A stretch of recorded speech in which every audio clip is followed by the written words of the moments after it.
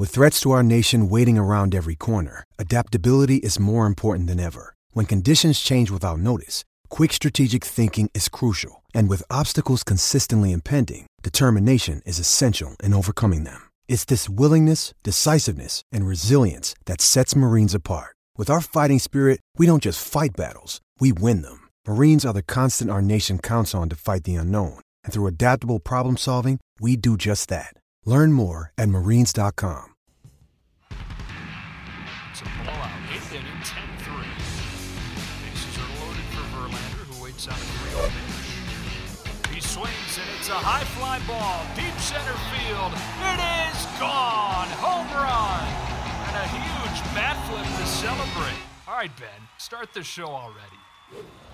What is up, everybody? Welcome into a live episode of Flippin' Bats. Let's have an absolute blast today. Every Thursday episode, we record it live. If you want to watch, great. If not, just listen to it later, whatever it may be. But this will be a lot of fun. We got a lot to catch you up on from around the league for sure. And then with every Thursday, we will get to my team of the week, which has been a blast, picking a position from every position around the field, the top player of the week. That's been a lot of fun to do. And I think we might have, producer Conrad, correct me if I'm wrong here, we might have some trivia today. Is that what I'm hearing? Yeah, we got some trivia for the first time ever today. Oh boy, I can't wait to get to that. But today is Thursday. I'm wearing my shirt that says Scherzer Day. I don't know if you get it, but it's like a rhyme, a play on words. And that's just where we're going to start with some league updates. We're going to talk about the Mets, and we are going to talk about some big Max Scherzer news that has come down as of today, as we are recording this on Thursday. Big Max Scherzer news. Max, little oblique issue that arose last night when he was pitching, pulled himself out of the game, said he felt a little twinge in his side, and ended up pulling himself out of the game. And now he's going to miss some time. Reports say 6 to 8 weeks Max Scherzer's going to miss. Can we talk about just him pulling himself out of the game, though? And just, I think everyone that knows baseball pretty well knows how big of a competitor Max Scherzer is. And when I saw that clip last night, I go, oh man, he's going to be done for the year. Like, he looked over and he was just, I'm done. That's it. Pull me. Yeah. I've never seen that. Well, that's also a good thing. You know, Max is getting up there in age. And when that happens, you know your body. You know how you feel. We have seen him before not pitch in games. And I remember going back to the World Series in 2019 when he was having those back spasms and said he wasn't good enough to pitch. Like, he knows his body now. He is an absolute gamer. He will go out there, and it will take a lot to pull himself out of a game. It took a lot in 2019. And like you said, you knew when Max was the one that said, I'm done, that it was a big issue. So you hear that happen, and then you fear, oh man, this is going to be a big deal. Then you hear him in the locker room post-game where he said, yeah, you know, I felt it. It was a little tight, and then I felt it pretty big time there. But I'm hopeful I pulled myself out before it got too bad, and hopefully it's not bad. And then it comes out today, 6 to 8 weeks. Max Scherzer has a moderate to high-grade oblique strain, and he'll be missing 6 to 8 weeks. Now, I do want to talk about that because now you're talking about two aces, the co-aces of the New York Mets. Jacob deGrom and Max Scherzer are going to be out until at least July. I think that's best case scenario to have them both back by. Now, is it time to panic? Do the New York Mets, is it time to hit that panic button and say, oh boy, here we go again. It's been happening. The Mets are going to Met. We're so used to this. I don't think so. I don't think it's time to panic. And today is a great example of that. You know what? Max Scherzer goes down. It's tough times in Queens for the Mets. And what happens? Well, Pete Alonso steps up and hits a walk-off homer in the 10th, down a run, and the Mets win the game. So here's why I say, if you're a Mets fan, don't panic. This team is different. Steve Cohen set this team up differently this year. They go out and they make a bunch of moves. You lose Jacob deGrom, well, then guess what? You have a Max Scherzer. You lose Max Scherzer, well, then guess what? You have Chris Bassett, who's very capable of leading a rotation. The injuries have piled up for this rotation, and it sucks. It absolutely sucks. But they have guys that are capable elsewhere that have been brought in that can pick up the slack. That's what it's about. That's what a winning team is about. You're going to lose players throughout a year. It's about having guys that can pick up the slack. And for the last few years with the New York Mets, they didn't have that. You have Pete Alonso not play well, this team's not going to do well. Yeah, you bring in Francisco Lindor, and he's not playing well, well, guess what? Then the team's not going to do well. But now guess what? You have all of these new players come in. You have Mark Canha. You have Eduardo Escobar. You have Starlin Marte. You have Pete Alonso playing better. You have Jeff McNeil, who's been fantastic this year. Francisco Lindor has been better. So it is not time for the Mets to hit the panic button. This is obviously a concern, and it sucks. And they're not going to be as good of a team without Max Scherzer. But the team that they do have is more than capable of winning games in the meantime. Thankfully, he's not going to miss the entire year. Thankfully, Jacob deGrom got good news, and he's ramping up his throwing and throwing harder. So it is not time to panic. But it does suck, man. Max is a gamer. He's a lot of fun to watch on the mound. He's an ace of a staff, and it stinks that he's going to be out, but I think they will be just fine. Yeah, and I mean, there is kind of like a bright side. I know if you're a Mets fan, it can seem kind of gloomy today, but you are still sitting in first place. You know, it's not like you're sitting in third or fourth place. You have all these injuries, and you're like, whoa, woe is me. How are we going to right the ship? But I've already seen it kind of out there. I know for some people it's kind of like a funny thing to do, but if you get deGrom and Scherzer back around the All-Star break, let's say, and they play the second half of the year, it's like they won the trade deadline. Yeah, you have two bona fide superstars coming back as your 1 and 2 guys. And we haven't even talked about it, but McGill is out too. He's on the 15-day IL. So they have 3 of their top 4 starters out right now. And if they can find a way just to go 500 to get through this stretch, the Mets are still in a great position to win. They are. And you just start rattling off the names. It is such bad luck for them to be this beat up, for their starters. I mean, 3 of those, they're all studs. We didn't expect Tyler McGill to be as good as he is this year, but he's been fantastic. And he's hurt. So yeah, but let's look at this team without those guys. A team that is led in rotation by Chris Bassett and has Carrasco that can be good. And then in the lineup, you have Pete Alonso and Francisco Lindor and Starlin Marte, Eduardo Escobar. Those are some big names. Those are some studs in a lineup. So that team is already really good, just without those 2 studs, those 3 studs in a rotation. And then you hear, okay, I think it's fair to say that we could expect them back in July. And then you start talking about, wait, you have a first-place team right now that's already really good, that is down their aces of a staff, but you're expecting to get them back in July? You're right. That's like, okay, who's going to win that? Who's going to win that trade deadline? We talked about it last year. The Dodgers got Max Scherzer and Trey Turner.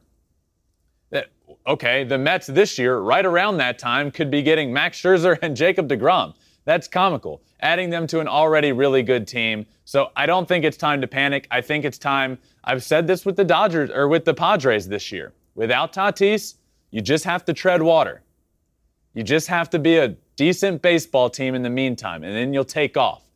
Now the Mets are in that position. They're good enough to do it. You just have to tread water. You have a decent-sized lead in the division. Tread water. Don't go on this abysmal run, which I don't think they're capable of with the team that they have right now.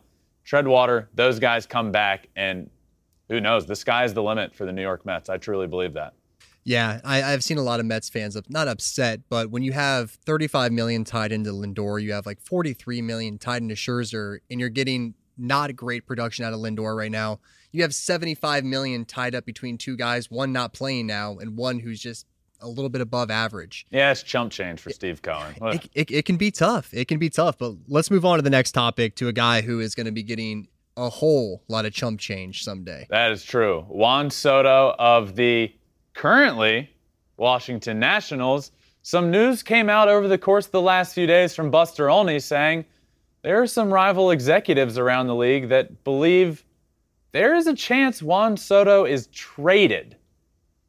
Traded.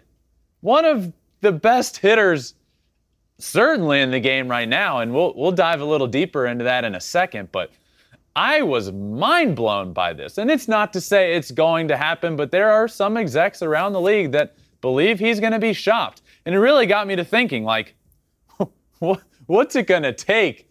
What's a trade package going to look like for Juan Soto?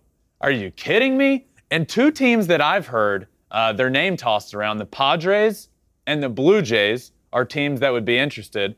And you hear interested, but like, who wouldn't be interested in Juan Soto? But those are two teams that I've heard will maybe even make a push. So this tweet was great. All right, after seeing Juan Soto trade rumors on Twitter, just hear me out for a second. Okay, just for a quick second. Soto to the Jays? So what's a trade like that going to look like? And it got me to thinking. And I used the Blue Jays and the Padres for reference here. The Blue Jays have a couple of top prospects in baseball, in Jordan Groshans and Gabriel Moreno. I think it's going to take both of those guys in a package, and probably a guy at the big league level already. Top two prospects, a big league talent already. I just struggle to wrap my mind around what it could possibly be. If you're looking at the Padres, Mackenzie Gore, who's already shown to be a big league caliber player. C.J. Abrams, who's a top prospect at shortstop. I think that could be a good fit, actually, because you have Fernando Tatis wrapped up there at shortstop for a long time to come, and then you have a top prospect at shortstop. The more I think about it, the more the Padres make sense. What are you going to do with the top prospect shortstop when you have Fernando Tatis? Are you going to move Tatis long-term elsewhere because of his shoulder issues? Maybe. Are you going to trade Abrams to get Juan Soto? Maybe.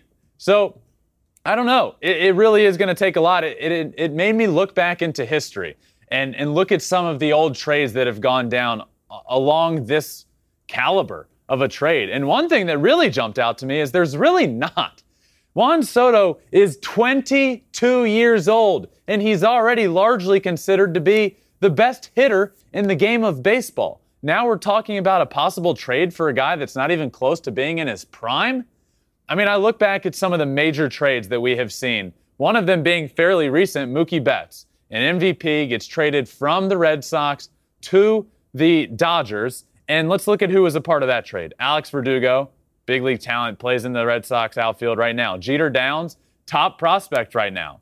Connor Wong, another prospect. So this is a trade where this is probably the closest comparable thing that we have seen. So we don't really know what those prospects are going to turn out like. That's the problem.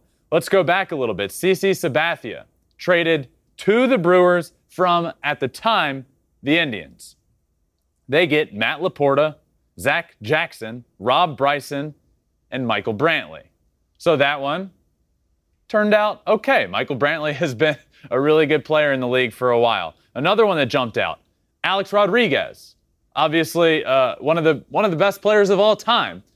This could be a different looking trade. They traded straight up Alfonso Soriano. Soriano goes to the Rangers, and then A-Rod to the Yankees. So maybe that's an option, like a big league all-star for one of the teams, straight up for Juan Soto. I don't know. What does that look like? If you're the Blue Jays, producer Conrad, what does that look like? Is that like a George Springer for Juan Soto? Like, I don't know.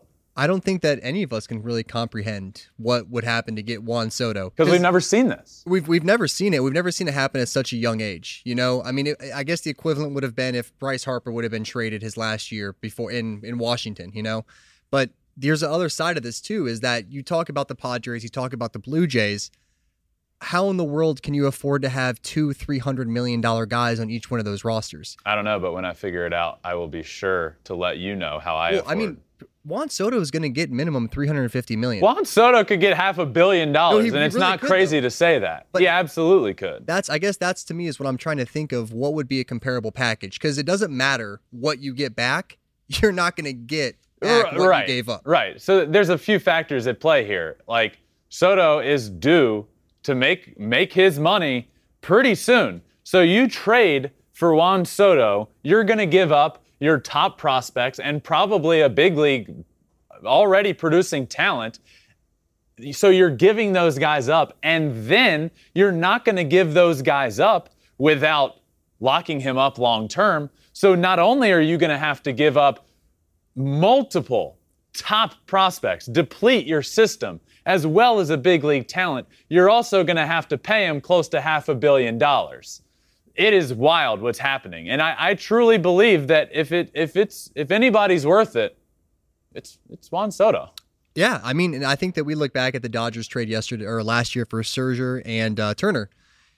The Dodgers already won a championship in the last 5 years. So for them, they can push all their chips in. We already have one in the back pocket. Let's move all in and try to make another championship run happen.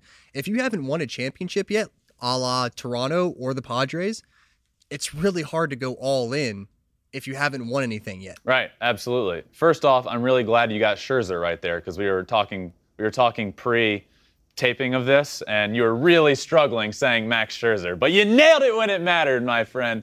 And you're right. You know, like, do you deplete a system? It is mind-blowing, and it's tough to think about, and I'm glad this came out because it at least allowed us to talk about it. What do you do if you're a team? Do you deplete the system and give all this money up for a guy like Juan Soto, who could potentially be the best hitter in the game and one of the best of all time, which is what I wanted to get to now, is Juan Soto. Like, we're talking a lot about what it would take to give him up. Let's talk about how good he really is. Let's talk about how he could be, yes, the best hitter in the game right now, and he could be one of the best hitters that this game has ever seen. Let's look at this. Here's a list of the players since 1901 to have more than 1,000 plate appearances on the road and an OPS over 1,000 in those road games. Babe Ruth, heard of him. Lou Gehrig, heard of him. Ted Williams, Barry Bonds, Joe DiMaggio, Juan Soto. I mean, that is, you hear it all the time. That's pretty elite company. That's the best of the best company that you could ever be in, those names. And Juan Soto has already put himself in that hemisphere, in that conversation. It's remarkable. At 23 years and 169 days, Soto is just the 7th active player to hit 100 homers at age 23 and younger. I think that he's 22. 22 and 169 days. The other names, Miguel Cabrera, Ronald Acuna Jr., Albert Pujols, Giancarlo Stanton, and Mike Trout. I mean, it truly is. This is what we are seeing right now from Juan Soto, who is 22 years old, is that he is putting himself already in all-time conversations. Look at this comparison with Mike Trout, who I have on my Mount Rushmore of baseball players. When all is said and done, Mike Trout is for sure going to be on the Mount Rushmore of baseball. Let's compare the two.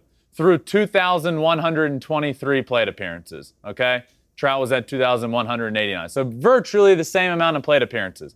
Homers, Juan Soto, 104 to Trout's 98. RBIs, Soto has the lead. Walks, Soto has over 130 more walks. That's a vital part of this guy's success. Strikeouts, far less. Average, Trout's slightly higher. I mean, this is talking about an all-time great in Mike Trout, one of the greatest to ever do it. So we start hearing that a trade is possible with Juan Soto, and it's easy to lose sight of how young he is. Juan Soto has been making a difference in the game of baseball for a long time already, it feels like. He's already won a World Series. If you were to think about it, like, you'd probably guess Juan Soto's around 25, 26 years old. He's 22 years old, and he's already in conversations with Ted Williams.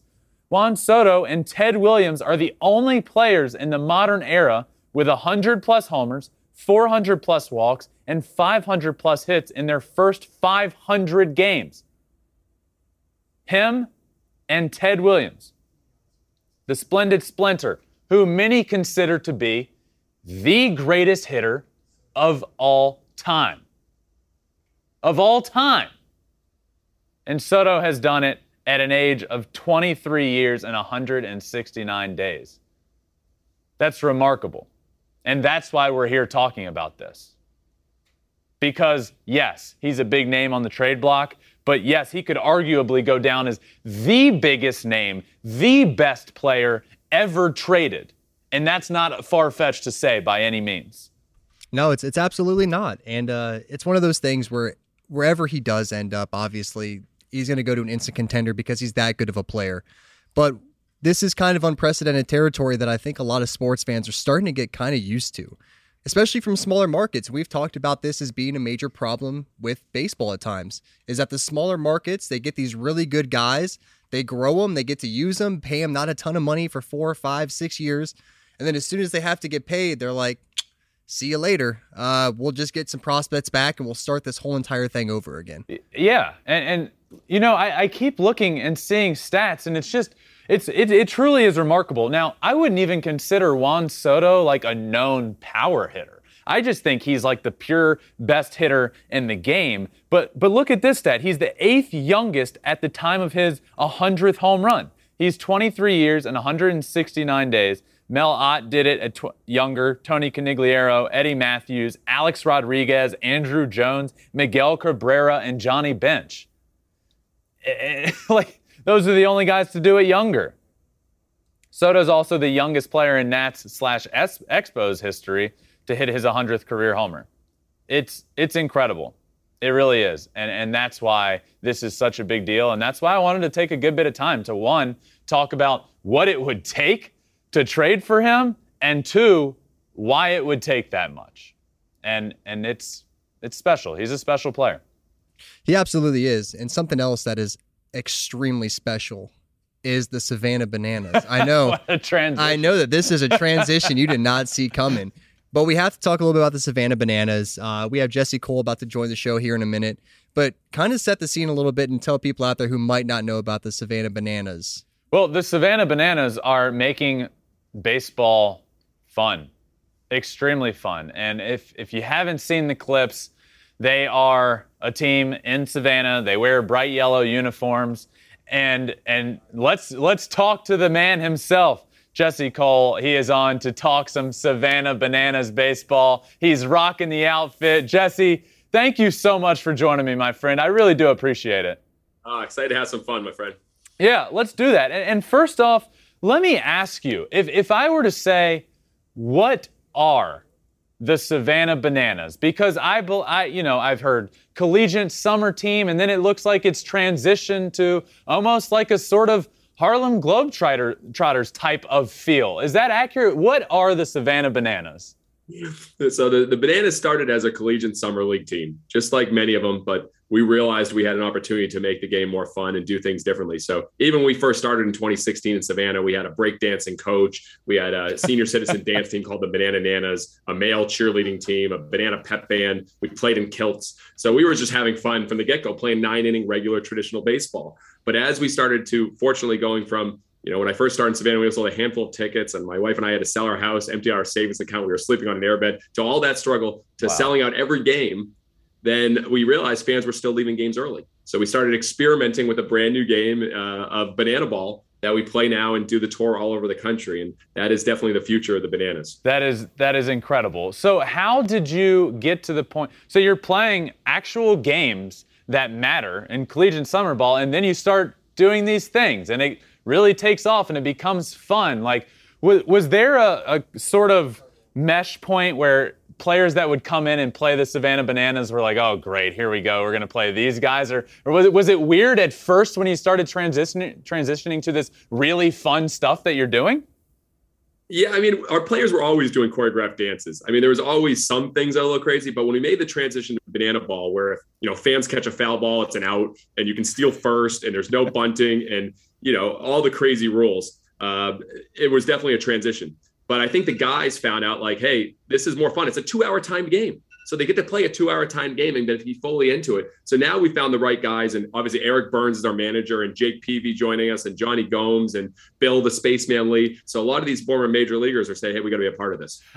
So I want to get to some of the other promotions and stuff you do in a second. But you mentioned Jake Peavy, who recently there was a clip that he pitched for you guys. And he wore his actual gold glove when he pitched for you guys. Did you know that was going to happen, or did he just take the field saying, hey, I'm here, I know what this place is all about, I'm going to wear my actual gold glove?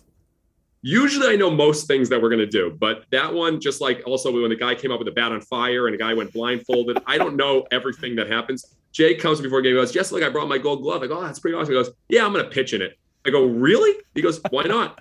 And so, yeah, that's just Jake trying to be a part of the show. And same thing with Eric Burns pitch hitting himself in the middle of the game, coming from the third base box and then putting himself in to hit. And Johnny Gomes hitting with his World Series rings. The guys just want to be a part of the fun that joined it. And it's pretty cool to watch. Do you have a favorite thing that has happened this far that sticks out to you? Because, the ones that I think have gone the most viral, guy hitting on stilts, and then all the dances that are happening. Do you have something that's happened over the last couple of years that is your absolute favorite?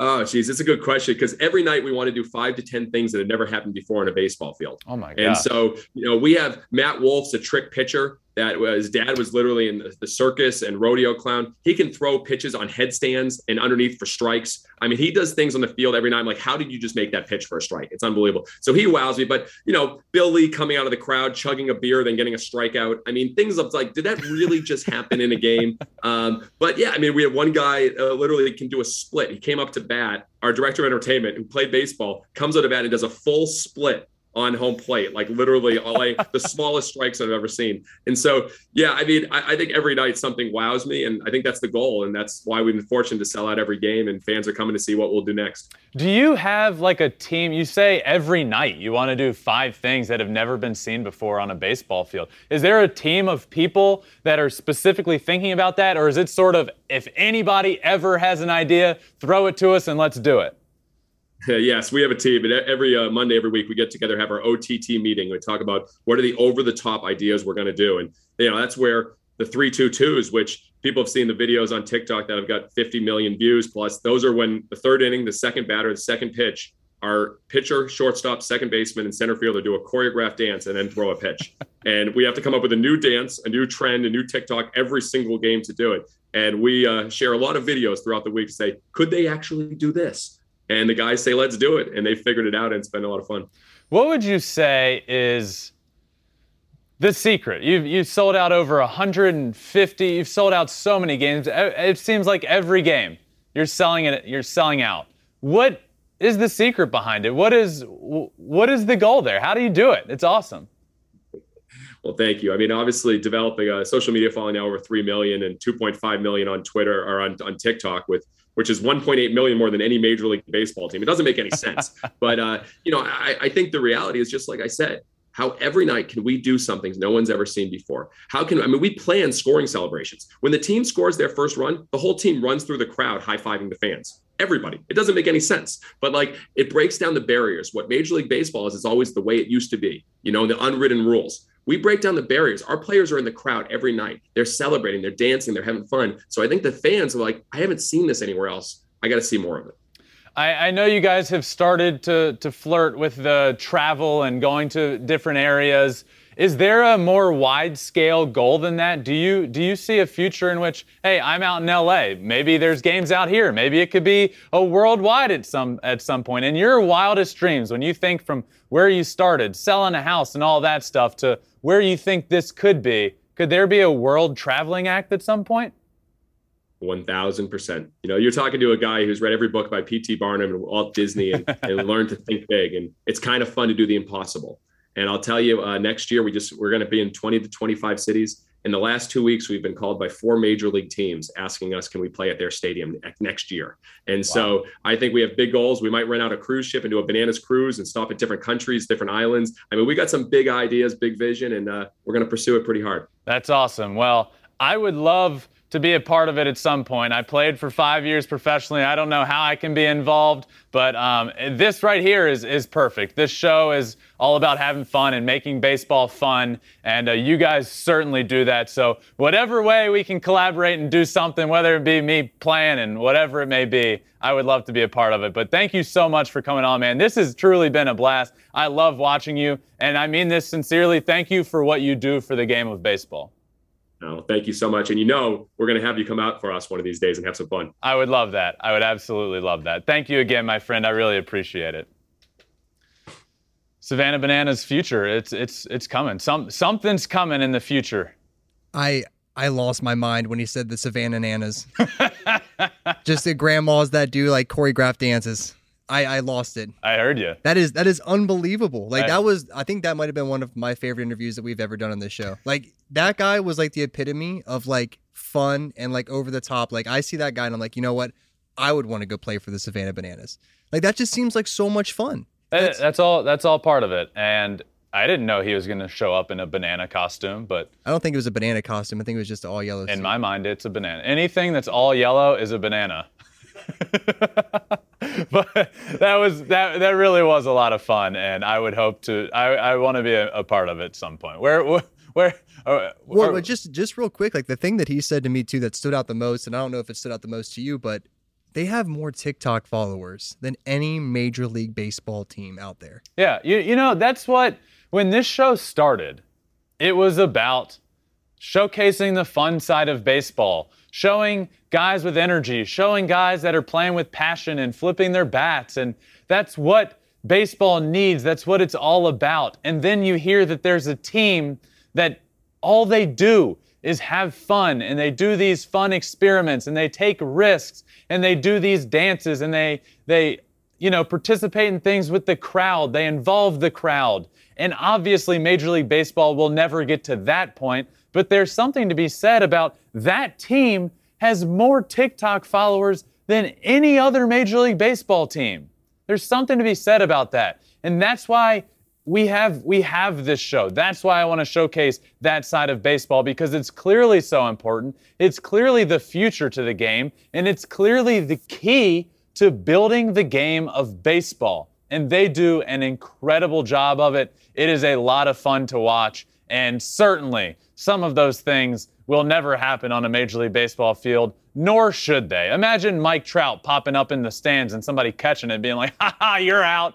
Like, that's never going to happen. But the fun aspect, that could happen. A lot of those things could happen, and I hope it does. I think the biggest thing, too, is just, when you're a kid, you watch sports, you fall in love with it. You remember where you were when you fell in love with the game that you love for the first time, whether it's baseball, basketball, football, whatever it might be. And you take a kid to a game like that, or like to go to the Harlem Globetrotters, and instantly it captivates you in so many more ways than just a game. Yep. There's just a whole spectacular show going along with it. And yeah, that was super cool. Yeah. That's great what they have going on down there. But someone else that's changing the game of baseball, let's talk about Ohtani from yesterday. Shohei Ohtani pitched again yesterday, and just another good outing, a solid outing. 6 innings, 2 runs, 7 strikeouts. Let's really talk about this, because you hear a game where he goes 0 for 5 at the plate, has 6 innings, and, just because he doesn't flirt with a no-hitter doesn't mean it wasn't special. That's more than you could ask for from any starting pitcher. You hear he goes out and throws 6 innings, punches out 7 guys, and gives up 2 runs. That's great. He's also going out there and getting 5 at-bats at the plate and hitting right in the middle of that lineup, and expected to carry a lineup along with the other, along with Mike Trout and Taylor Ward this year. But he's expected to carry a lineup, and he's going out there and putting together good quality starts. He's getting better and better on the mound. Let's look at last year. Let's compare some things from last year to this year, where I think he really took a step forward last year on the mound. This year, his 4-seamer has taken a step up. His average velocity last year was 95.6. His average velocity this year is 97.2. 97.2. I have talked to a lot of pitchers. I have been around the game for a long time, and many pitchers will tell you, after Tommy John surgery, it takes 3 years for your velocity to fully get back. Look what we're seeing with Shohei. That's a big jump in average velocity from last year.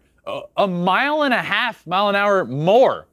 His whiff rate last year, 20.8%. This year, 25.8%. And this, for me, the huge thing for him this year has been his command. Last year, his 4-seamer in the zone percentage, 55%. This year, 10% higher, 65.1% in the zone. That's last year to this year. His outing on the mound was just another start that just shows how good he truly is. He is a Cy Young caliber pitcher on the mound. He was throwing 100-mile-an-hour fastballs, 90-mile-an-hour cutters. That start, including his start yesterday, now puts him at 3-2 on the year, a 2.82 ERA, 53 strikeouts, and a 1.02 whip. That's on the year.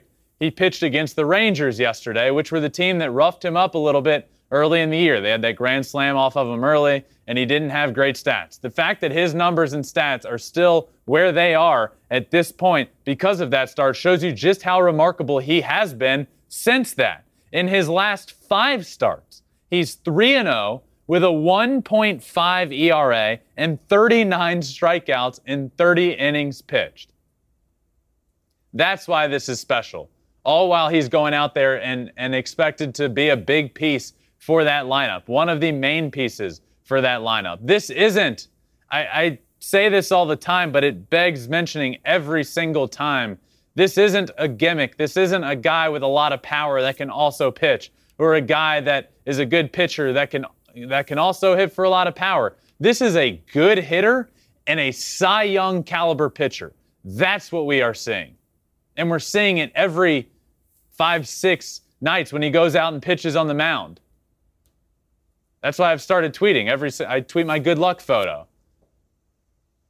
It's special, man. It really is cool what we are seeing. And he's getting better and better and better on the mound. And we've seen it with his swing. He's made the adjustment at the plate. He's starting to hit those balls oppo. He's doing it all, and he's doing a lot better. Shohei Ohtani is special. And I will talk about it every single time. Because you know what? If a pitcher goes out there and throws 6 innings and gives up 2 runs and strikes out 7, we're saying, wow, really good outing.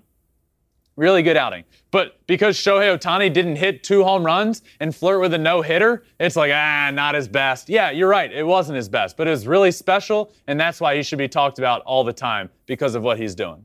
I mean, he's so special. He broke Google. He did break Google. That's a good point. Google tweeted this. I'm sure you guys have all heard of it. You've heard of Google, the Google. They tweeted the other day that Shohei Ohtani is the most searched pitcher in history. Baseball has had a number of great pitchers in the sport's history, but none is more searched than Shohei Ohtani. What you didn't see, and what I haven't mentioned that, is they replied to that tweet saying, thanks to Ben Verlander for 75% of those searches. That's probably pretty accurate. I know one thing they always tell you not to do is to go through the comments of anything that you work on or whatever, whether it's Twitter, YouTube, whatever. But you go through the comments and you see people that every time we post something on Ohtani, they go, I'm coming from so-and-so country. We don't even have baseball. We don't even watch baseball. But because of Shohei Ohtani, I am now watching baseball on a daily basis. Yeah, you know, the comments section on any social media, it never fails. It's always a toxic environment and mixed with good comments and bad. I've been talking about Shohei for over 2 years now. Since I was watching him pitch in Japan. I've been fascinated by him since then. And then I got a platform where I could talk about him as much as I believe he deserves. And what's cool about it when I do that is the comments are always positive. And it's always like anywhere from, wow, thank you for doing this. This is awesome, to I've gotten into baseball again because of Shohei Ohtani. So yeah, we hear all the accolades. We hear he's the most searched pitcher of all time. What does that mean, though? It means he's changing the game. It means what he is doing for the game of baseball is light years beyond what's happening on the field. I hear people every day saying, Shohei has brought me back to baseball. I haven't been watching. I have never watched, but I'm watching because of what he means to the game. I realize in the moment, when anybody's compared with Babe Ruth, that I should probably pay attention.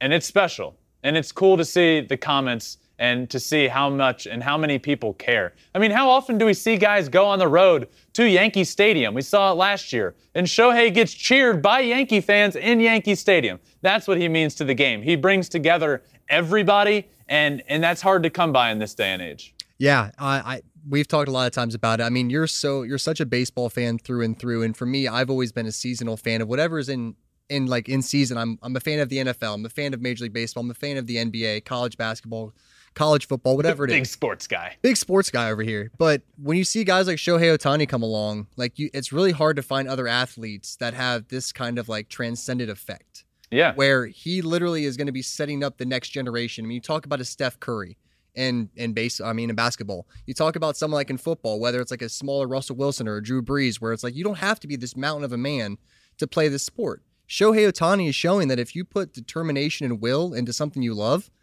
the sky is the limit. I mean, obviously he has the physical capabilities, but it's unbelievable what this guy does. You're right. And on top of that, he is this mountain of a man. He's gigantic. He's very tall. He's big. He hits for so much power. I mean, he is a big guy. And, you start talking about other sports, and I don't think they're like, I think it's fair to say that a good comparison would be in the NBA and what LeBron means to the NBA. He had all the hype coming up, and what he's done on the field has been special. What he's done off the field or off the court has been special. What he's done for the community in Cleveland, what he does for younger basketball players, younger generations. Shohei's doing all of that. He's bringing new eyes to the game. He's allowing younger kids, younger baseball players to believe that, you know what, I can be a two-way player. What he does is special, and he's changing the game of baseball, and I will forever be appreciative of him for that, for doing it in the way that he does it, being the most kind and modest and humble and funny guys. I mean, this is what the game needed. The game needed a guy like Shohei Ohtani to come and bring everybody together and do it all with a smile on his face. And it's pretty cool. It's extremely cool. I've never seen anything like it in baseball. And that's what makes it so great, is that we're hoping the next generation becomes just as big of baseball fans as it was when people looked at it like America's pastime. I agree. And on that note, let's switch over to something new. You ready for some trivia? Oh boy. I don't know if I'm ready, but let's do it. Let's have some fun. Listen, this first week, I'm going to let a little bit easy on you, all right? God. I'm not going to get too wild on you, but okay. I do have 5 trivia questions for you. Let's do it. Some trivia. Yeah, let's see if you can get them. All right. Christian Yelich had a cycle last week, right? He did. Is that my trivia question? Well, there's 2 other players currently in Major League Baseball. True. There's 2 other players in Major League Baseball right now that have multiple cycles. Who are those players? Multiple cycles. Trey Turner has had multiple. All right, you got one right. Who else has had multiple? Lindor? Has Lindor had multiple? Oh, really? You're going to be the own buzzer, too? This first week, we don't have our buzzer yet, so producer Conrad's going to be our buzzer. It could have been a lot more obnoxious. I don't know who has the other one. I know Trey Turner. Well, you know Trey Turner because of our graphics guy. Came out and blew up. No, that I one. knew Trey Turner. Don't give me that. I knew Trey Turner. No, the other one, Freddie Freeman. Both of them on the Dodgers. Oh, wow. Yeah. Okay, that's right. And when you think cycle, Freddie Freeman doesn't immediately come. I knew he had the one. I forget about the other one. You don't think Freddie gets too many triples, but hey. Well, that's why I thought it was a good trivia question. Something you might not think of. All right, so I'm 50. I'm sitting at a C right now. I'll give myself a C. All right, I'm giving you an F. That's 0 for 1. All right, next one. Which franchise has been no-hit the fewest times in baseball history? Ooh, these are easy? Wait, these are easy questions you're giving me? Which franchise has been no-hit the fewest amount of times? I'm going to go with... Okay, let me put some thought into this. The Yankees have been around for a really long time, so I'm not going to guess the Yankees. I'm going to guess a team that hasn't been around as much. I'm going to guess the Diamondbacks. Oh, that's a good guess, but wrong. The Kansas City Royals. Shout out Bartlett. Wow. Least hit team. No-hit team. For those listening, these are not easy questions. I hope you're guessing along with me and think, wow, they said these are easy. Next week's going to be, what player back in 1912 had a 3-2 count at the plate and happened to hit a single through the other side? All right, this might get a little bit easier for you now. All right, who is the current leader in batting average in Major League Baseball? Current leader in batting average. Okay. Whoo! Leader in batting average. Manny Machado. Hit him. It's wrong. What? Come on, man. Taylor Ward. I thought it was going to be close between the two of those guys. Taylor Ward's hitting what, 379? 375. Oh no, the buzzer. 370 what? 375. Okay. All right. So I've missed a few. I'm still going to give myself C- minus now. All right. Because I'm bringing humor as well. That's you know. That's worth something. All right. Which pitcher has the most strikeouts in MLB right now? Dylan Cease. Ooh. All right. Give him the good buzzer. Do we have a good buzzer for him? Oh, no good buzzer. Just bad buzzers. We just prepared the bad buzzer for Ben today in trivia. Great. This is going swimmingly. All right. Last but not least, who is the current leader in stolen bases in MLB? Let's see. I'm going to go. Is it Jazz Chisholm? Wrong. Julio Rodriguez. J-Rod Show. The J-Rod Show with 11. Okay. All right. First week of trivia. Here's my response to that. It's fun. We need a correct buzzer. We need a correct buzzer, and I will only continue to get better. So B- for my first week of trivia. Congrats to me. I got Trey Turner correct. I got Dylan Cease correct. I got a lot of Yep. You did it. Yep, you did trivia. And I did it. I completed it. You did. All right, this was fun. I like it. Let's move on to your weekend series to watch before we get to your team of the week. All right, weekend series to watch. I got 3 good ones for you. First up, White Sox at the Yankees. The Yankees are playing like the best team in baseball right now, and the White Sox are capable of being up there in that conversation, and they need to play better. They get Lucas Giolito back on the mound. Dylan Cease, who I got correct in trivia, will be as one of their good pitchers. So it's time for them to turn it around. The Twins are leading the AL Central. It's time for the White Sox to be as good as we know they can be. And going into Yankee Stadium will certainly be a big matchup there. Next up for you, Dodgers at the Phillies. Tune into that one. We just saw the Phillies go to Dodger Stadium, win 3 of 4. So I was a believer in this Phillies team. They haven't been great this far. Are they turning it around? Well, another series against a really good Dodgers team will let you know that. And it'll go a long way to showing us, hey, are the Phillies for real? Last but not least, Padres at the Giants. 2 NL West juggernauts right now. Padres are playing great. The Giants continue to be a really good team. So all the top NL West teams are a part of this weekend and playing in a good series. Padres at Giants. This is a big test for the Padres. They appear to be really good. Bob Melvin making a big difference there. Now they go on the road to the Giants. Make sure you check out that series. Producer Conrad, where are we going next? Is it team of the week time? Almost. One last thing. Pick to click. Whoa. 2-3 now. 2-3. Cedric Mullins didn't come through with the home run. See, so here was my pick to click last week. Cedric Mullins would get a stolen base and a home run within the week. He got the stolen base early, and I think that this should be null and void because he didn't play in the last game of the week that could matter. He got a rest day, and then he pinch hit and hit a fly ball deep to the warning track. So I don't know. I feel like if I were counting, I would give it to myself, but apparently no. So I was the home run away from Cedric Mullins being correct in the pick to click. This week, we're 2-3. We've been trading off every week. I've gone wrong, right, wrong, and now we're going to go right. Robbie Ray gets a win on the mound and has an ERA under 3.3. He will probably get 2 starts on the week this year. Robbie Ray, Cy Young winner last year, friend of the pod last year as well.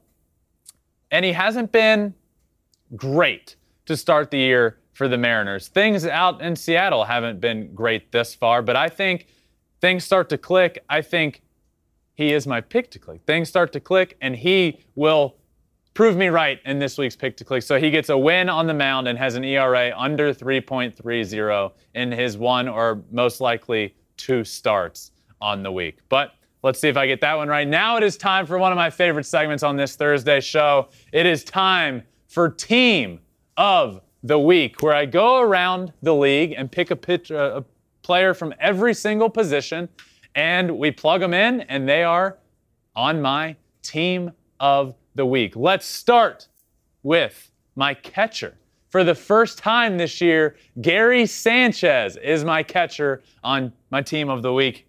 He killed it. And I actually really like this move for Gary Sanchez going to Minnesota, kind of all eyes off of him in New York City, and it got to be a tough place for him. Now he's in Minnesota, and he was thriving. 348, 3 homers, 8 RBIs. Gary Sanchez, team of the week, my catcher. Over to first base, we have Yuli Gurriel.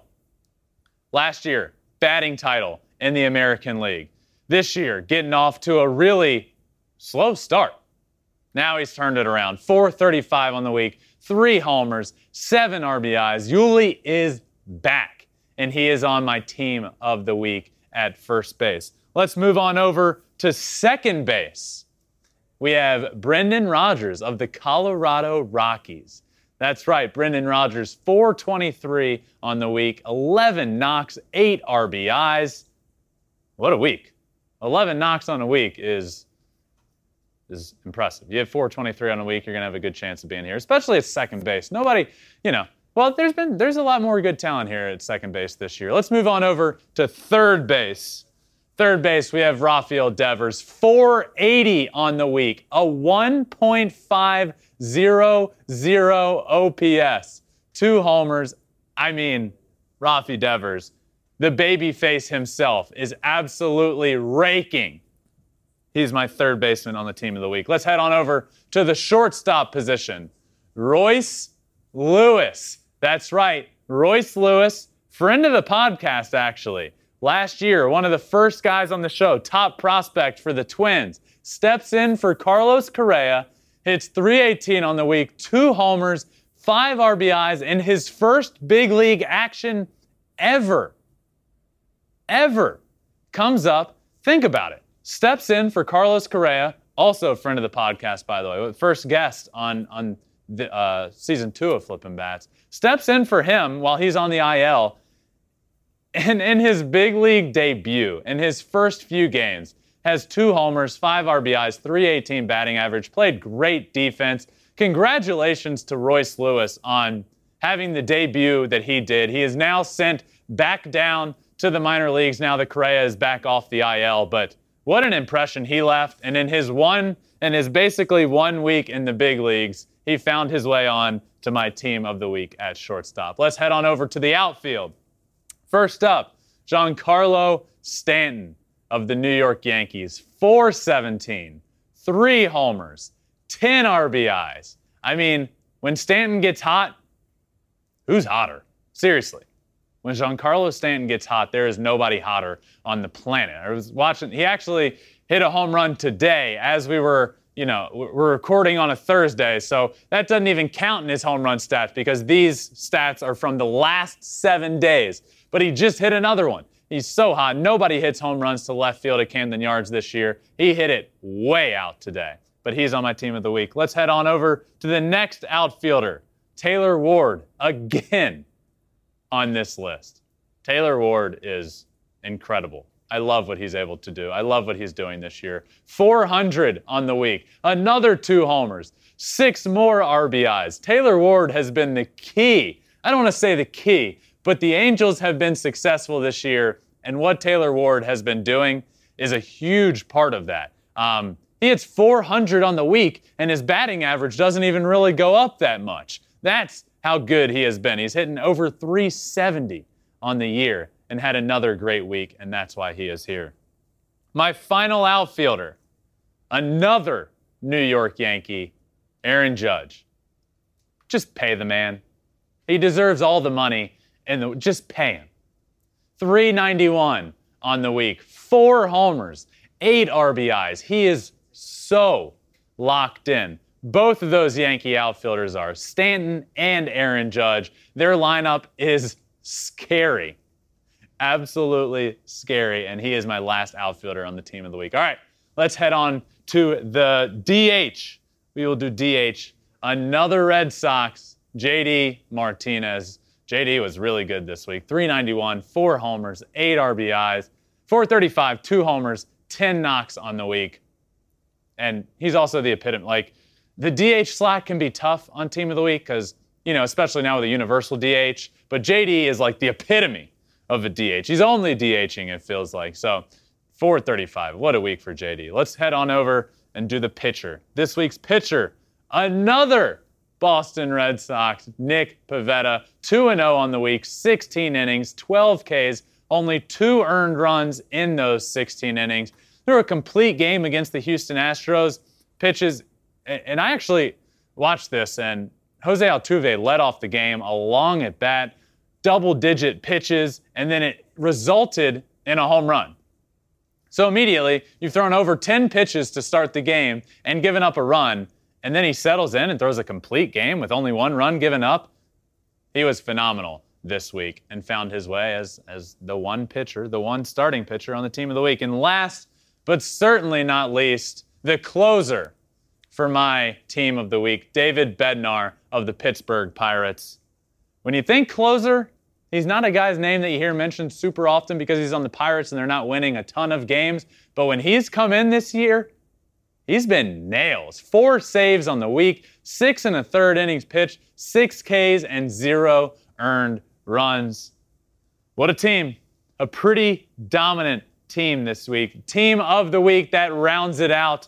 And let's stay tuned for next week. This is always a fun segment. It's a fun way to highlight players that might not always get talked about. And certainly this week there are plenty of players that we wouldn't be able to highlight super often normally, but they found their way on my team of the week. So congrats to all of these guys. Now let's head on over back here, and we're going to wrap up with some fan questions, Producer Conrad. Yes, sir. Fan questions always end the show on Thursday. Thursday show, fan questions. That's why I love this show. It allows people to be involved. If they want to be, get your questions in, and we will answer them right here. And first up comes from Nick. Why do the baseball gods hate the Tigers? One, the baseball gods are real. We've had that. We did a segment on that earlier this year. So, one, just stop jinxing no-hitters because they're listening. And 2, you're right. The Tigers have been bit by the injury bug a good bit this year. Look at the starting rotation. Casey Mize, injured. Matt Manning, injured. Spencer Turnbull, who hasn't pitched this year because he had TJ, injured. Just the other day, Eduardo Rodriguez, injured. I mean, it's ridiculous what is happening in Detroit. But I will say this. This is important to note. I'm disappointed in the start to the season for the Tigers, and it can't all be blamed on injuries. Yes, the injuries have been awful, and that is just bad luck, and you hate to see that. But it has been disappointing everybody else, and to see where the Tigers are at this point, I was a big believer. It really sucked that Riley Green wasn't able to break camp with the team because of his injury, because that just would have brought a different feel, a different energy to the team, I believe, if he was also able to break camp, but he didn't. He got hurt. It has been disappointing for the Tigers, and you're right. The injuries, I don't know what's going on there. I wish it needs to stop. Thank you for that question. Absolutely. Next question we have at Ben Verlander. What is the deepest rotation in Major League Baseball? I think this one has to have a caveat on it, though. What is that caveat? The caveat is if injured or not, because I think the Mets would have to have, right? Yeah, I mean, so coming into the year, you probably wouldn't answer them as deepest. You think DeGrom, Scherzer, Bassett, and then it's like, okay, there's some question marks, but Tyler McGill, he's been really good. Carrasco has shown flashes of being really good. So I'm going to answer this right now. What rotation is the deepest right now? And I'm going to take the Mets out of that because obviously there's a lot of injuries involved there. So this is a good question. I'm going to say what comes to mind for me. See, the Dodgers come to mind, but since this is right now, Kershaw's out. So that's what I'm going to say Brewers. I'm going to say the Brew Crew. Corbin Burns, disgusting. Brandon Woodruff, I mean, he's really good and hasn't been as good as he can be this year. Freddie Peralta coming off some dominant starts. And then you look at you have other guys in that rotation. Lauer's been really good. I mean, Ashby, they have names beyond just those big three. But those big three can carry a rotation. If you have 3 guys in a rotation that are capable of being aces anywhere, that's a good start. And the Brewers still have those guys, and they're all healthy right now, thankfully. So that's what I'm going to say, the Brew Crew.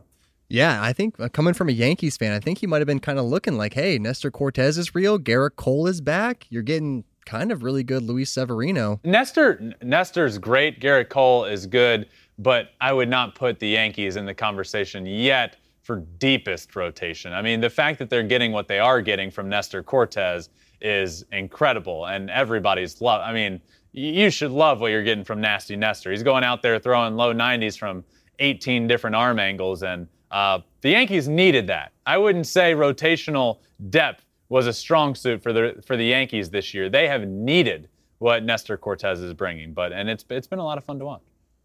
Yes, it has. Next up, again from the Yankees news, which team has the best bench depth in Major League Baseball? Oh, the best bench depth in Major League Baseball. How do you not take the Dodgers here? I mean, it just seems like every night they have guys that, okay, let's see, so-and-so has to sit. Justin Turner's not going to play tonight. Okay, Edwin Rios is going to come in and hit a bomb. Okay, Chris Taylor's not going to play. Okay, he's not going to play at second base. Okay, Gavin Lux will come in and play. Like these guys, the Dodgers have guys on their bench that are capable of being big league starters anywhere else. And they've been doing that for a few years now. So best bench depth, I will take the Dodgers. All right. Up next from David. Why are the Jays struggling so much offensively? Oh, good question. I think the Blue Jays have potentially the best offense in baseball. Especially it's up there in the American League. Hitting is contagious, and that's a term that you hear often, but it's really true. And you see it all the time. When a team gets hot, they all get hot. When you see it in an inning, when hits start snowballing, they continue. That's the same in reverse, except it can be worse.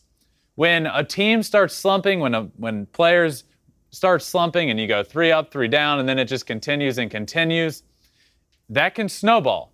So hitting is contagious in both directions, and I think that's what we're seeing right now with this Blue Jays team.